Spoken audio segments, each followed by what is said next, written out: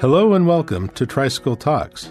I'm James Shaheen, editor and publisher of Tricycle, the Buddhist Review. In this episode, we have a very special guest, Tricycle's founding editor and my good friend, Helen Tworkov. We're going to take a look at the history of the magazine, but first we're going to discuss her latest project, a new book that she co-wrote with her teacher, the Tibetan Buddhist meditation master, Yongey Mingyur Rinpoche. The book is called In Love with the World, a monk's journey through the bardos of living and dying. It tells the fascinating story of how Mingyur Rinpoche sneaked out of his monastery to go on a 4-year wandering retreat, leaving behind his comfortable and privileged existence to live as a traveling yogi, homeless and begging for alms. Helen and I will talk about our teacher's journey, how she helped him tell his story, and the near-death experience at the heart of the book. Before we begin the interview, let's listen to a brief reading from Helen.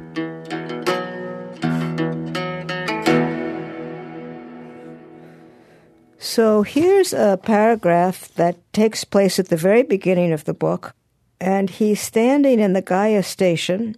It's about an hour after he's actually snuck out of his own monastery, and he's already beginning to feel a lot of discomfort with where he is, being alone, never having been outside in the world by himself.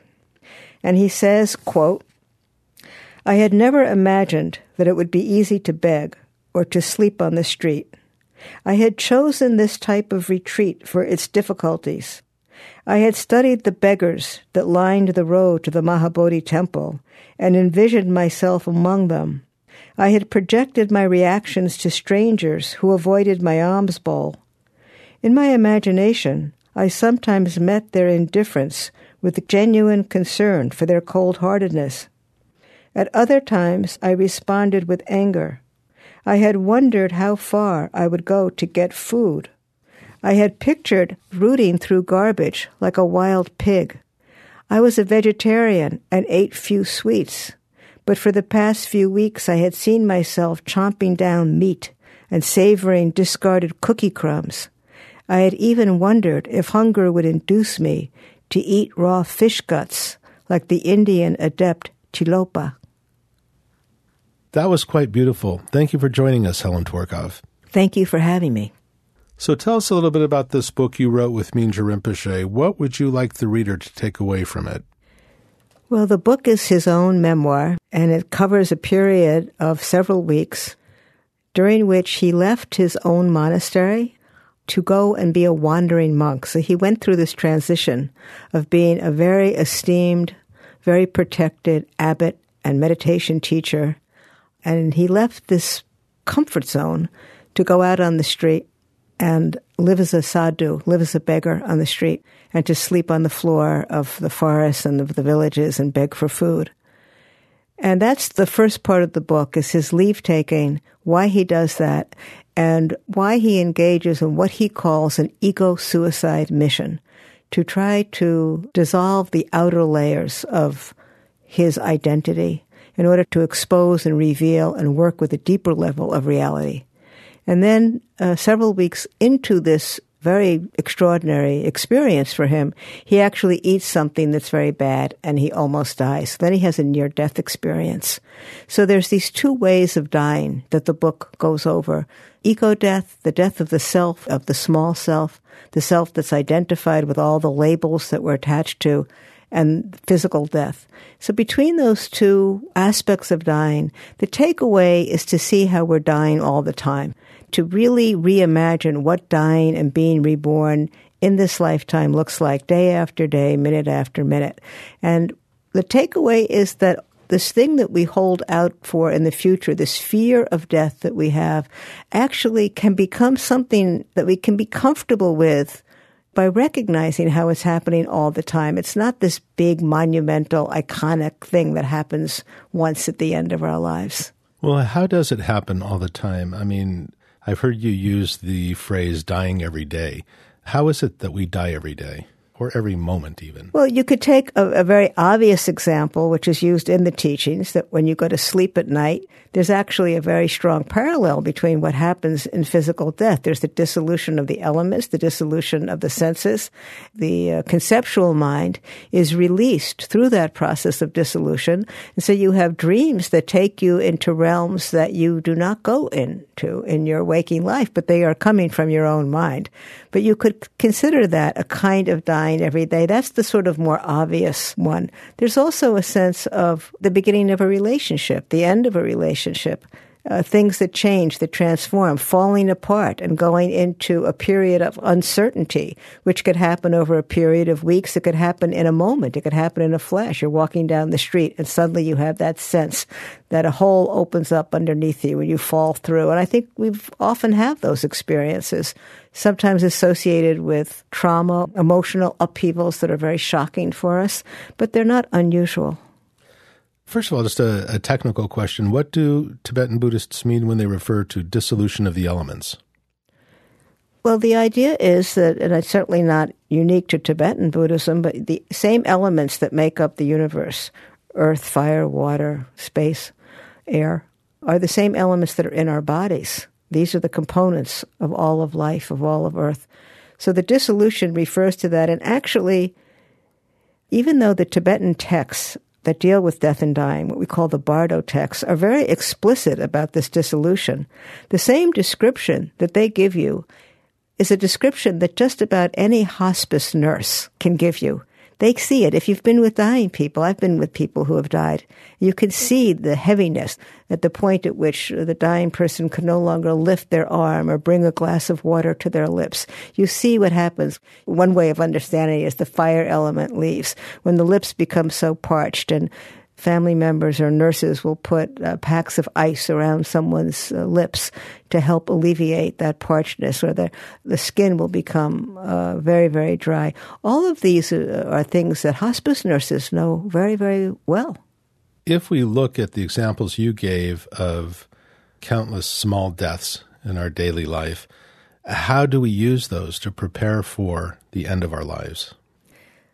I think there's two ways of understanding it. One is you can see it as preparation for a future event, or you can just drop the future part and just understand it as a daily life experience. Now, of course, whatever you work with in your daily life today is going to change your relationship to it tomorrow.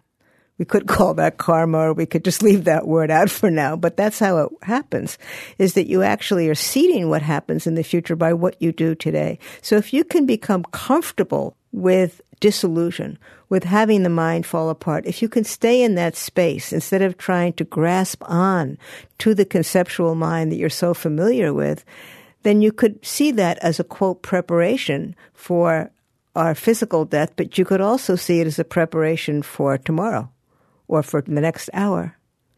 You know, through the course of the book, Mingyur Rinpoche has to let go again and again and again. It's about leaving everything behind, and he comes up against an attachment, and he has to let that go. His comforts, his status, his very identity goes up in smoke. So I'm just wondering how being so close to this process, as he told it to you, moved you, or did it function like a teaching? Was it an extraordinary experience to be able to do this? Well, it was certainly an extraordinary experience to work with him on a book. This is our second book together, and it's always extraordinary for me to be around him, and I can never quite believe my good fortune in being in that position. In the book, Rinpoche talks about letting go is a form of dying. That in itself is a form of dying.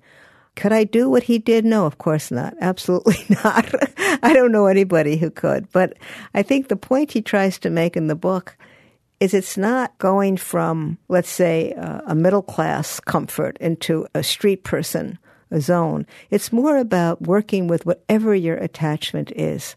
That's the letting go. That's the dying. That's the capacity to be willing to allow something to be newly born, which it cannot be until you acknowledge the death. Only with acknowledging the dying can you allow for new birth or regeneration, renewal in your own life. And that's, I think, what he's trying to talk about for the average reader. He's not suggesting anywhere along the line that any one of us give up our lives and take to the streets. That would be unrealistic for us. After all, not only was he in India, but he had been training for 30 years before he did this. He had a lot of confidence for very good reason in his capacity to deal with the very obstacles that he invited. Okay, that's an interesting way to put it, the obstacles that he invited. Do you want to say something about that? Because it's not like anyone required him to leave a life of comfort and privilege. He's a high-born lama. He's had attendants around him all his life. He has every comfort. And yet he chose to do this. Can you say something about why one might choose to do this? You talk about putting your feet to the fire. He chose to do something that was difficult for him. And he needed to figure out what that was. And now, of course, becoming homeless and living on the streets as a yogi is very much part of his tradition. This was not something he made up, like he had this bright idea or he watched some fantasy movie when he was a kid and thought, wow, wouldn't this be fun? This is how his own Kagyu tradition started. It started with Tilopa. It starts with a guy who's living on the street or living in a village on the banks of a river, eating fish guts that have been thrown to him by the fishermen. And then his hero, as every Tibetan kid, the hero is Milarepa, who lived in the mountains without any clothes on, without boots, and slept in caves. And so what the takeaway for him from these stories is that one's physical comfort is not dependent on circumstances, that one cultivates the mind to have ease in the world, ease and happiness in the world. And these were his boyhood heroes, as they are for every Tibetan child. So for him, he was looking for something that would push his own boundaries. And that's really the takeaway in the book, is what are our boundaries? Or what can we do on a daily basis that pushes us into being uncomfortable so that we can drop some of our own identities, some of our own fixed habits. You know, so much of what in Buddhism, when we talk about the suffering, Buddha talks about the suffering of the mind. The mind that he's talking about is the mind that gets fixated on its own identity and starts to repeat the same things again and again and again and again. And even though we can see the repetition, we often don't know how to break it. And this is something that Rinpoche talks about a lot in this book. So that's what he was trying to do. That's why he calls it an ego-suicide mission, some way of working with his own level of discomfort. Now, the fact is, when he first leaves, his discomfort is much greater than he initially anticipated. Yeah, well, this is somebody who never spent time alone. He had attendants everywhere he went. Even when he crossed the street, there was somebody crossing the street with him. So it is true that it is in his tradition to go forth, to leave all the comforts at home and be a wandering yogi. And yet it isn't that common, is it? No, it's definitely not that common, although he himself has 4 main teachers. One is alive today, Taisita Rinpoche, but the other 3 have all died. And one of those 3 was Nishilkin Rinpoche, who Mingyur Rinpoche absolutely, totally adores. To this day, when he speaks about him, his face just lights up. And Nishilkin Rinpoche did live on the streets for certain periods of his life. The big difference there is that Nishilkin Rinpoche grew up in great poverty and did not have the comforts that Mingyur Rinpoche did. And if he was living on the street, or when he lived on the streets of Calcutta, if he went without food for 2-3 days in a row, that would not have been his first experience of hunger. For Mingyur Rinpoche, it was. Right. So, you talk about the example he sets. Naturally, most of us are not going to leave the comforts at home to wander on the streets. How might a practitioner or one of his students do something inspired by his example that is within their capacity or limits? Well, there's a couple of different ways. A very common practice that sometimes Tibetan teachers give their students, and I think Zen teachers do. In fact, I've even read stories of some of the Benedictine fathers who did this with their novitiates, is you give them something to do that is contrary to routine. So one of my first Tibetan teachers told me, when you walk to work every day, how do you walk to work every day? Well, I took the same route. He said, change up the route. Just walk a different way. If you pick up your coffee cup with your right hand, just try picking it up with your left hand. Do something to break your fixed mind, to create a disruption of patterns so you can watch yourself more clearly and try to create openings for yourself. Now, those are very, very minor, we could pick up other things, do something that's very frightening. I started taking horseback riding lessons about 15 years ago. It was kind of scary. But there are a lot of things that I'm scared of that I would never do. I would never do bungee jumping, or I would never jump out of a plane, or whatever that's really? called. That skydiving. Skydiving, or, there are a lot of things that I can see you skydiving. There's a lot of things that I would think of doing. But there are things that you sometimes just say, well, I'm afraid of this. And instead of saying, I'm afraid of it, therefore I won't do it, what happens if we say, I'm really afraid of this, therefore I will do it? That brings something else up. I mean, in popular discourse, the discussion of safety, the value of safety and safe spaces and so forth seem to be antithetical to be putting yourself out there in circumstances that frighten you. And in fact, it seems putting your feet to the fire means being in a very unsafe space, or a space that feels unsafe to you. How do you understand safety? Well, I think on some level I have a very conventional sense of a space that feels protective, and it's an aid to feeling at ease and feeling comfortable. So if you're in a meditation hall, for example, and you feel safe, it hopefully allows the mind to relax and let go of its own conceptual fixity. And all of this is a kind of an aid to opening up the heart, opening up the mind. And in that sense, I think it can be very helpful. I think sometimes I'm reading about things these days where safety feels like it's a kind of code word for being uncomfortable. And it's not so much about safety as about trying to manipulate one's environment. And that has the potential to become a kind of counterproductive, at least in terms of one's Buddhist practice, because the Buddha is very clear on something. Your circumstances and conditions are going to be difficult for you your entire life. That's just the way life is. People that you love will die. Pets that you love will die. Oh, don't say that. And, jobs that you love might end. Friendships you feel betrayed by. I mean, this is what life happens. And these circumstances keep churning this up over and over and over again. So what the Buddha's message about that is, in the nature of suffering, is you cannot control the outside circumstances, but you can do a lot to control or change or transform how you relate to those circumstances. So if you're trying to create an entire universe for yourself where you're always going to feel safe, that's a kind of a hopeless situation. And it feels like it's a setup for creating a lot of anguish.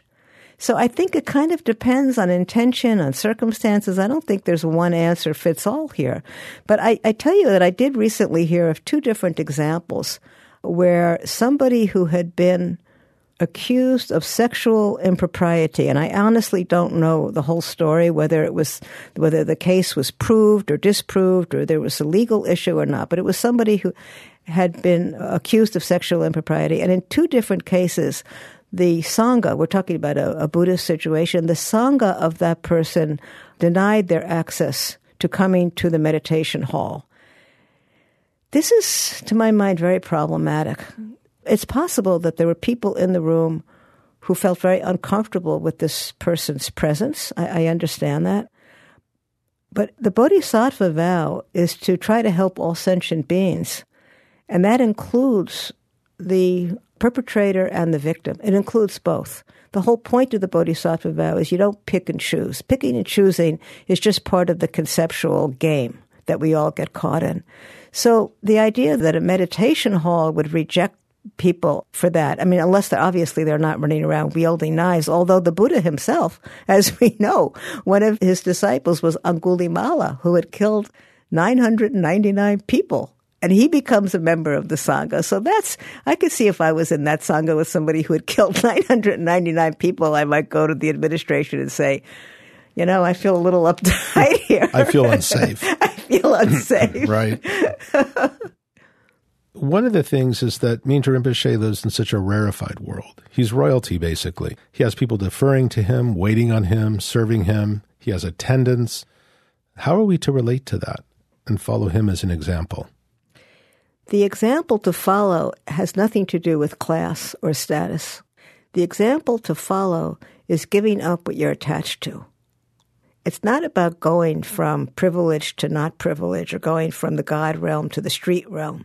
It's about taking whatever you're attached to and dealing with that. He says this in the book in several different times.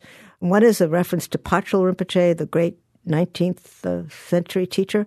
He gives several examples to show us that attachment has its own particular obstacles, and it has nothing to do with what's on the other end of it. You can be very attached to altruism, you can be attached to criminality, you can be attached to addiction, you can be attached to generosity. It has to do with the quality of attachment itself. That's where the mind gets stuck. It has to do with a fixed mind repeating itself again and again and again, which leaves us not free in the moment to explore whatever arises. We cannot accept what is going on in front of us because we're bringing in this fixed mind based on some preconception, memory, karma, history, whatever it is. Unless we can let go of that, we can't be here. And so it's the attachment that is the obstacle. It has nothing to do with the privilege. So that, I think, is what we can learn from him. And I think he's very clear about this because he knows he doesn't want people to follow him in terms of giving up their lives and going on this kind of retreat. But I think he would like us to take a look at what we're most attached to.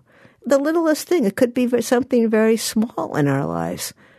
I'm trying to think of like the smallest possible little attachment. You know, it has to do with things like getting annoyed when the bus pulls out. Sugar. Well, sugar's a big attachment. You know that. Yes, I definitely know that. That's not an easy thing to give up. I learned the hard way. But there you go. I mean, could it be easier to give up sugar than to go and live on the street? I think sugar's harder. Okay. For you, maybe it is. That's the whole point. Actually, that is the point. That illustrates the point. For you, it probably is. Or if I could live on the street, if I could live on the street and eat sugar, I'd be happy.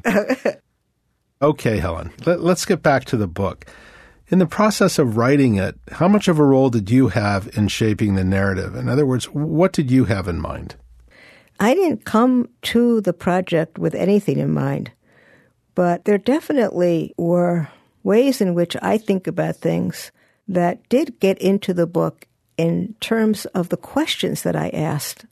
For example, I think that I typify a certain kind of post-Freudian American person with a fair amount of, psychological understanding, and it's part of my own DNA.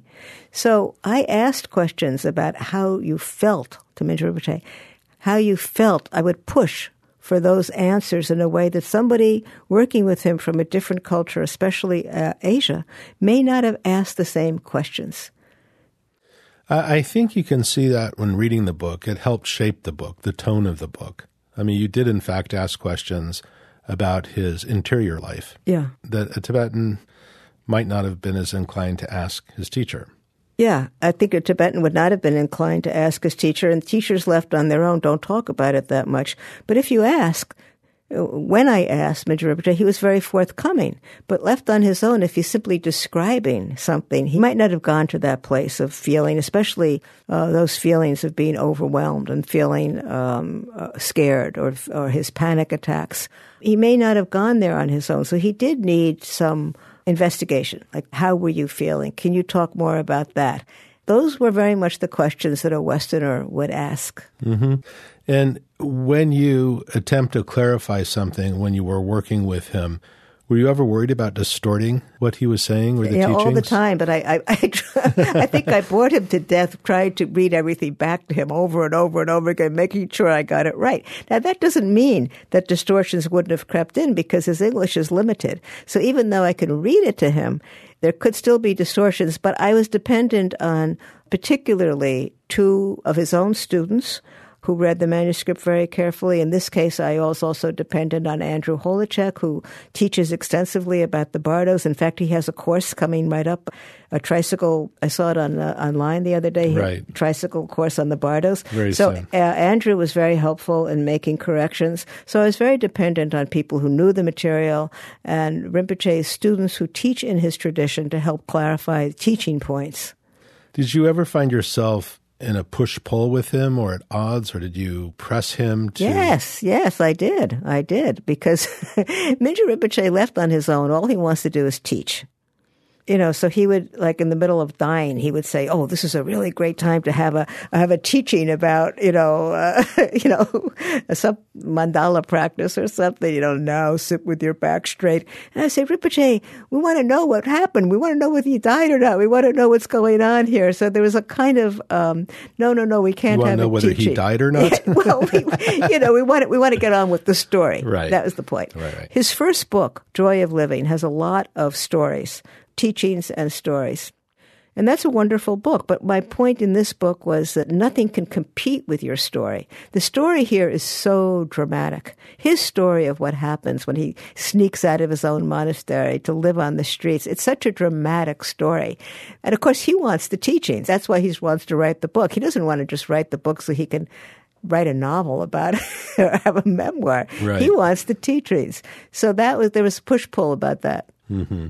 The descriptions in the book are very vivid, and since you wrote them, he must have described them at least in some detail, but had you visited most of these places that you were describing? Yeah, I have. That must have made it much easier. Yeah, I've been in India a lot for the last 10, 15 years, so I'm very familiar with Churgar Monastery in Bodh Gaya. I'm familiar with the Gaya train station, which is a nightmare. I'm familiar with the Varanasi train station. I have gone on the lowest class rail, but not since the 1960s. In my more recent trips to India, I'm in the AC class. And then, and I certainly know Benares, where the Ghats are, Varanasi, and I have been to Kushinagar, which takes place at the end of the book, or he is at the end of the book, but I haven't been there for a long time. But yeah, I know those places. One of the most dramatic aspects of the book is his initial departure, and we haven't talked about that. But he stole out in the dead of night, and it was discovered that he left a letter. And this caused a lot of grief to his students, to his family, and so forth. Do you want to say something about that? Well, I can remember when I heard about the letter. He had told us a year before that he was going to go into an extended retreat for at least 3 years. And that was shocking, that he was going to disappear. But then the following year, he had spent making elaborate preparations for being away. The one thing we didn't know was where he was going to do his retreat, but we assumed that it was going to be in one of his own monasteries or in some hermitage. There are hermitages in some of the monasteries in Nepal and India where, people do take care of you. People bring you your food. You're not totally isolated.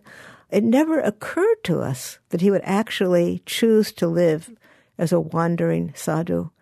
And it was completely shocking. I don't remember exactly where I was. I must have been in the United States. But it was really, really surprising. And he was such a hothouse orchid growing up, that the idea of him living on the streets was difficult to imagine. The action in the book, how far into the retreat was he? Only about 3 weeks. About 3 weeks. The action takes place within the first 3 weeks of his wandering retreat. And yet he was gone for 4 years, or almost 4 years. Did he talk at all about what happened after that near-death experience? Or, one would hope that's a forthcoming book? Well, Eric Swanson, who worked on the first 2 books with him, is in the process of working on another book, which is supposed to be covering those 4 years. So hopefully we'll find out more about. Yeah, every now and then we'd receive pictures, or I remember we were on a trip to Bhutan and one of his students read a letter that he had sent to his mother that she had passed along to the students. So it's very moving. But I think that was 3 years in. I don't remember. But in any event, so he's back. He's resumed his life as a High Lama with all of the comforts that go with that. And apparently he has a very busy teaching schedule, and the Sangha is growing. Did you notice any transformation when he returned? Was there any difference? He says about his own change that he became much more carefree. Not careless, but carefree. And I can see some of that with him. He seems much more relaxed in many different ways. The way he stands, the way he sits, the way he walks. His whole demeanor seems more relaxed. He used to, and still does in many ways, has a very crisp quality to his presence. And he still has that. But there is a sense of just being more relaxed, being able to accommodate even more than he did in the past. Mm-hmm. You're listening to Tricycle's editor and publisher, James Shaheen, in conversation with Helen Tworkov. Tricycle's founding editor and the co-author of In Love with the World, a monk's journey through the bardos of living and dying with Mingyur Rinpoche. Interested in hearing additional Buddhist teachings? Join Tricycle's online classroom for our new course, Living and Dying, Navigating the Bardos, with expert guide Andrew Holacek. In this 6-part course, you will learn about the Tibetan Buddhist approach to facing the future without anxiety, accepting endings with greater ease, and relating to death as an opportunity. This course starts July 1st, and Tricycle Podcast listeners receive a $25 discount when they enroll with the code TRIPOD25. Enroll now at learn.tricycle.org. And now, let's return to James Shaheen's conversation with Tricycle's founding editor, Helen Tworkov. So if you don't mind, I'd like to talk a little bit about your role as founding editor of Tricycle. One of the things Tricycle did early on, in fact, was expose improprieties in a number of sanghas, and there was quite a bit of blowback. And in this way, you were a target because you were editing a magazine that wrote about things people didn't want to hear about, particularly sexual impropriety. First of all, how was that? How was doing that, and what was it like withstanding the kind of blowback that you got? And how are things different now? You know, we did publish at least a couple of articles and references to impropriety in the Buddhist communities. The one that got the most attention was an interview that I did with June Campbell. It was based on her book called, I believe it was called Traveler in Space. And in this book, June Campbell, who I think at that time she was already had become a scholar of certain aspects of Buddhism. And this book basically is a history of Tantra and shows the transition from Tantra, how it developed in India, and the kinds of changes it went through when it went up into Tibet. Wasn't it also a critique of the Tulku system?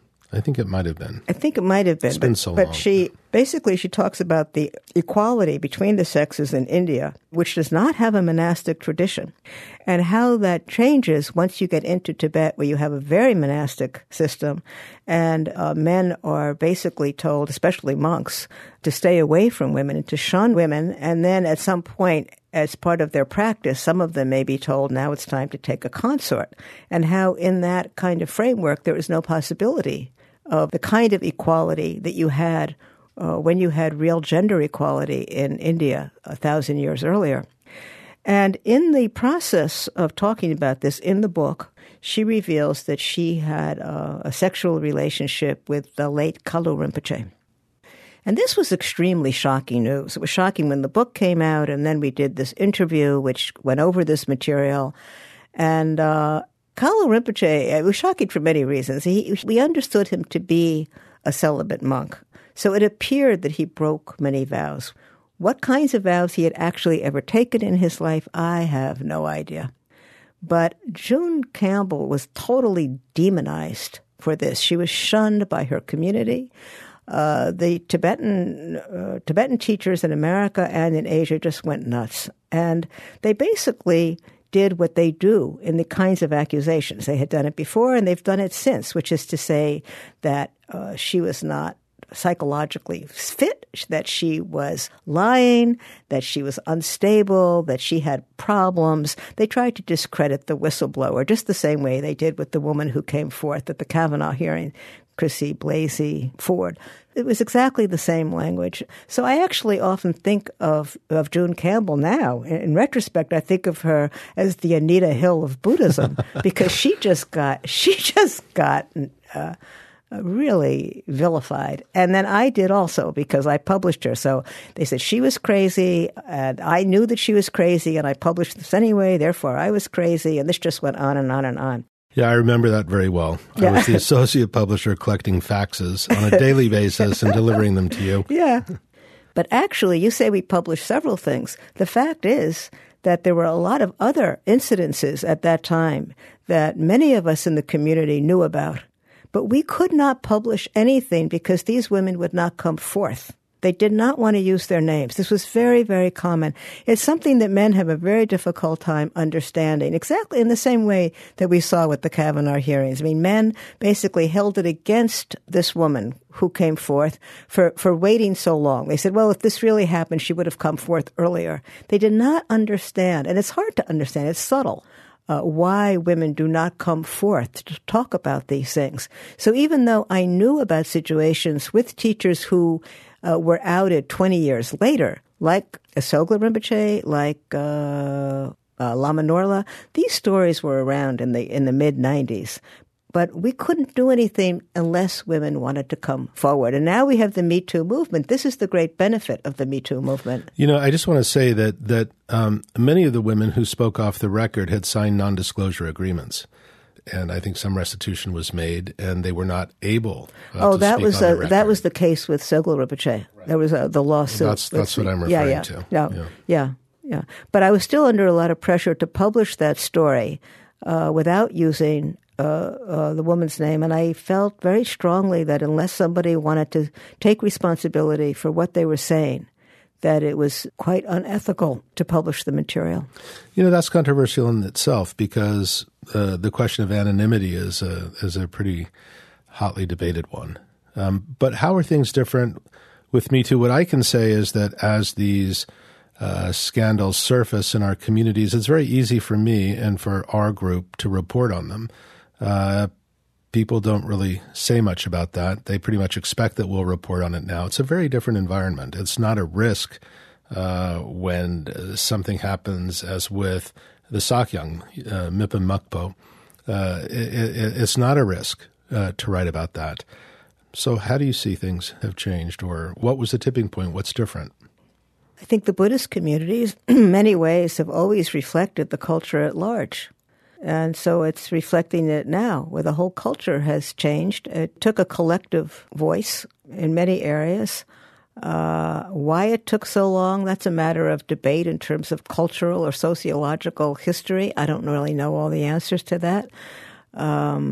It's certainly been coming for a long time, but yes, there was a tipping point, and I don't know how to describe that particular. Well, it seems part and parcel of the Me Too movement as well.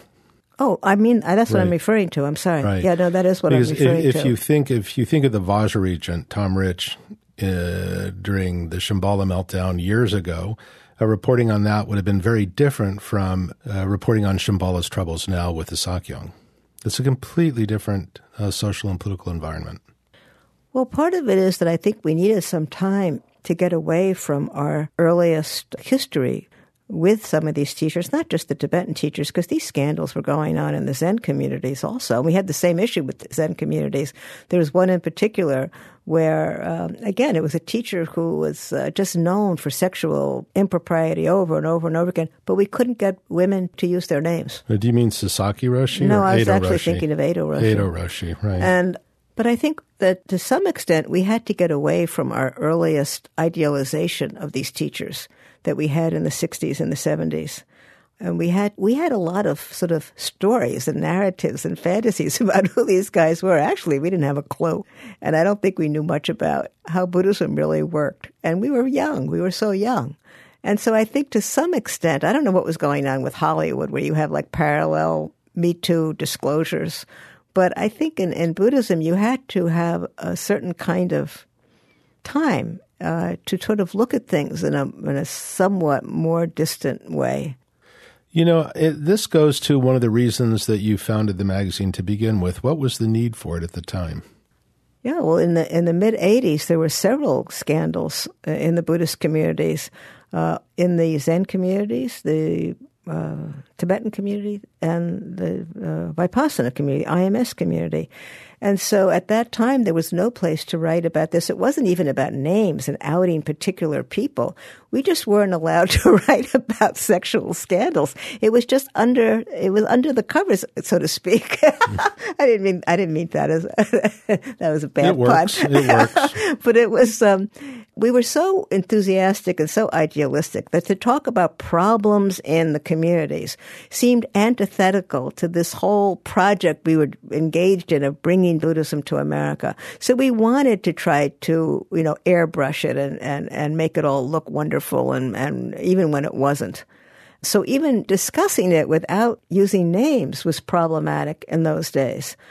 But as things heated up, and particularly with the Vajra Regent scandal, which was a little bit later, the need for some kind of public forum became more and more obvious. And the mainstream media started covering some of these scandals. And the feeling was, well, if they're going to cover these scandals, then we should own them. They should be part of a Buddhist context, at least put them in a sympathetic context where we can look at the whole thing and own it as our own and say, yeah, we've got these problems. Let's deal with it. Right. I just want to ask you about your own path. You started in the Tibetan tradition. You spent 10 years at Zen Center, New York, at Bernie Glassman's place up in Yonkers. And then you came back to the Tibetan tradition. What's that been like? In other words, you've been around the block a few times, Helen. At the time, after my primary Zen teacher died, that was Maizumi Roshi, another teacher that had gotten caught in a series of scandals that involved sex and alcohol. He died, I think it was 97. I'm not sure, 97. Mm-hmm. You mean Maizumi Roshi? Maizumi Roshi. Yeah, right. That was 97, I think. And I didn't have a particular idea of I want to go back to Tibetan Buddhism or I want to stay in the Zen tradition. I really didn't have any ideas about that. But I was at a loss for who to study with, for a particular person to study with. I also at that time was working very hard at Tricycle, and I didn't really have time to sort of go around and sign up for this retreat or that retreat and explore different possibilities. And I had to wait for several years until you started doing more and more, and I was doing less and less. And then I remember. And then I had some time to move around. And I met Mingyur Rinpoche in New York City in a social context. And I didn't have any feelings about him much one way or the other. But then he was going to do a retreat at Gempo Abbey in Cape Breton, and I spend a lot of time in Cape Breton, so this sort of seemed like it was in my backyard, and it would be worth going to. And so that's the retreat that really sold me on studying with him. Did it strike you that he's so young? I mean, maybe half your age, not quite, but... Yeah, it did. It did. But it only strikes me as a concept. Like when I think about it, he's young enough to be my son or my grandson or something. Well, son, maybe. But when I'm with him, it doesn't really come up. Mm-hmm. I mean, he's such an extraordinary, to my mind, to my experience, he's such an extraordinary meditation master, and his understanding is so profound that the age is not an issue at all. Are you discussing writing another book with him? No. No? Not now. Is that not going to happen, or is it something you'd look forward to? I have no idea. I hear a lot of people talking about the future of Tibetan Buddhism in the West. It's such a unique sort of cultural artifact, and people wonder, can it survive here with its infrastructure, its hierarchical organization, and so forth, its customs that are so unfamiliar to us in the West. How do you see that? I don't think there's much about Tibetan Buddhism as it was practiced in old Tibet that is going to survive in any very robust way going forward in the West or in America specifically. My hope is that the essence of it will be able to transform into different kinds of modes and paradigms so that we can maintain these very, very extraordinary teachings that we have, that we don't lose the essence of those, and we figure out a whole different way of presenting them. The biggest obstacle, or not the biggest, there are many obstacles to studying Tibetan Buddhism in the West, everything from visualizations to deity practice to guru devotion. There are ways, I personally believe that there are ways of transposing all of those ideas onto different models. But that work hasn't really, truly begun yet. And I think it will take some form of dialogue between the Asian teachers and the Western teachers. I don't think the Western teachers could really do it on their own. The Asian teachers definitely can't do it on their own. But I think if they work together, they can maybe come up with new ways of talking to us, for example, about guru devotion. If you read the old texts, if you read texts on gurus from 1,000 years ago, they look totally medieval. They just don't play at all. But I think a lot of contemporary teachers would say to you, yeah, of course, you can't use those literally. You can't take those literally. What's the matter with you? Grow up. But we need help translating them.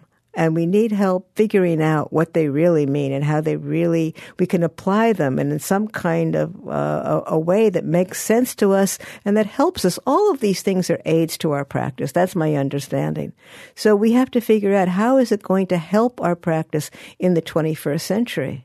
Is that a concern that your Sangha shares? Is it a discussion that you have, or is it just your idea? Yeah, I don't know the answer to that. I don't. Are you hopeful? Well, I'm hopeful in that I think Tibetan Buddhism has such extraordinarily powerful elements in it that I don't think they're going anywhere soon. So in that sense, I'm hopeful that they are long-lasting. They've lasted a long time, and they're extraordinarily powerful aids for us. So in that sense, I'm hopeful. But I do think that we need help in making translations. Okay, so one last question. Tell me, Helen, do you still read Tricycle? Of course. Oh, I'm so happy to hear that. I thought the last issue was particularly terrific. I know it had Mingyur Rinpoche's article, I think. But other than that, I thought the article about, I think her name was Conover, about losing her family in that accident was terrific. There was an article by Daisy Hernandez. Is that her name? Daisy Hernandez, right. I thought that was terrific. I got a lot of good feedback. The spread on the Japanese artwork I thought was wonderful. And so I thought it was great. Oh, thank you. That's very good to hear. We're glad we have your seal of approval. Okay, Helen Tworkov, thank you so much for joining us. You've been listening to Helen Tworkov discuss her new book, In Love with the World, A Monk's Journey Through the Bardos of Living and Dying, here on Tricycle Talks. For more episodes, visit us at tricycle.org/podcast. Tricycle Talks is produced by Paul Ruest at Argo Studios in New York City. I'm James Shaheen, editor and publisher of Tricycle, the Buddhist Review. Thank you for listening.